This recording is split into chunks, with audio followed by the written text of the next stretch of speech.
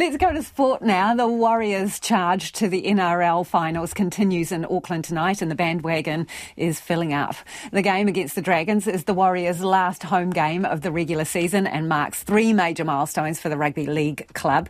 We're joined by sports reporter Felicity Reid. Actually, Felicity, someone ran through the checkpoint office this afternoon and screamed, "Go the Warriors!" Oh. So everybody is excited, apparently. What does tonight's game mean for the Warriors? Well, that person probably realises that the Dragons are 13 places below the Warriors, so they've probably already chalked that one up to a win. If the Warriors do win, it will be their 7th win in a row, which we realise is probably a bit of uncharted territory for the Warriors of recent times. And it also secures a top 4 finish. So what a way that would be to celebrate the Warriors' 300th game at Mount Smart Stadium, Shaun Johnson's 250th game, and Captain Tohu Harris's 100th for the club.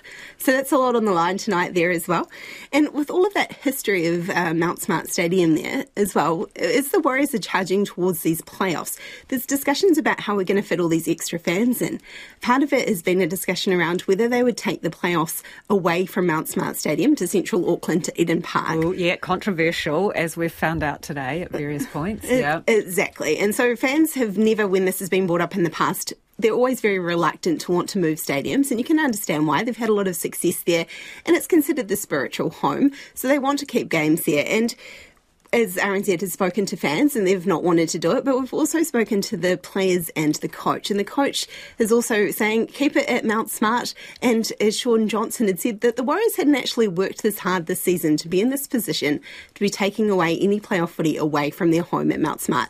This is a team that's probably played away enough, right? They spent that season in Australia, so they understand about the importance of being at home. And also, you know, the playoffs and the times and that aren't actually decided by the Warriors. This is a decision made by the NRL, so they'll have to sort of play along with whatever the NRL decides, and they may want more money, which is potentially a reason why they'd be heading to Eden Park and getting some more people into that. And as that bandwagon of fans grows, you might notice if One New Zealand is your telco, that you've got a sneaky little message in the top corner of your phone, up the Wars. So if you're not a fan now, maybe you'll just go have a check of your phone, have a quick look. Anna's having a quick look, giving me the thumbs up there. Have you found it?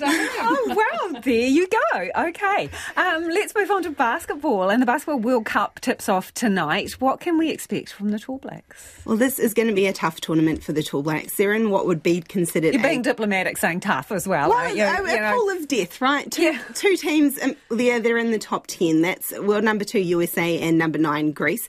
They've also got Jordan in their pool, who are ranked 33rd compared to New Zealand's 26th.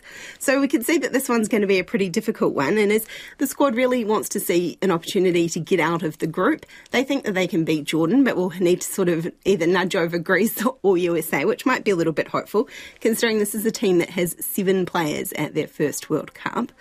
But Isaac Fortu's at his 3rd World Cup, and he knows better than some of his teammates what to expect from their first opponent. I think I was the only one that was on that team that we played USA in 2014, and nothing can really prepare you for that level of athleticism and just another level up on everything. So we're obviously not going to be able to stop them one-on-one. So just helping each other out and playing that team game to minimize how they play. We all watch the NBA and see them on TV and see what they do. So I hope it's just not too much of a surprise to some of the guys at how high the level of play is.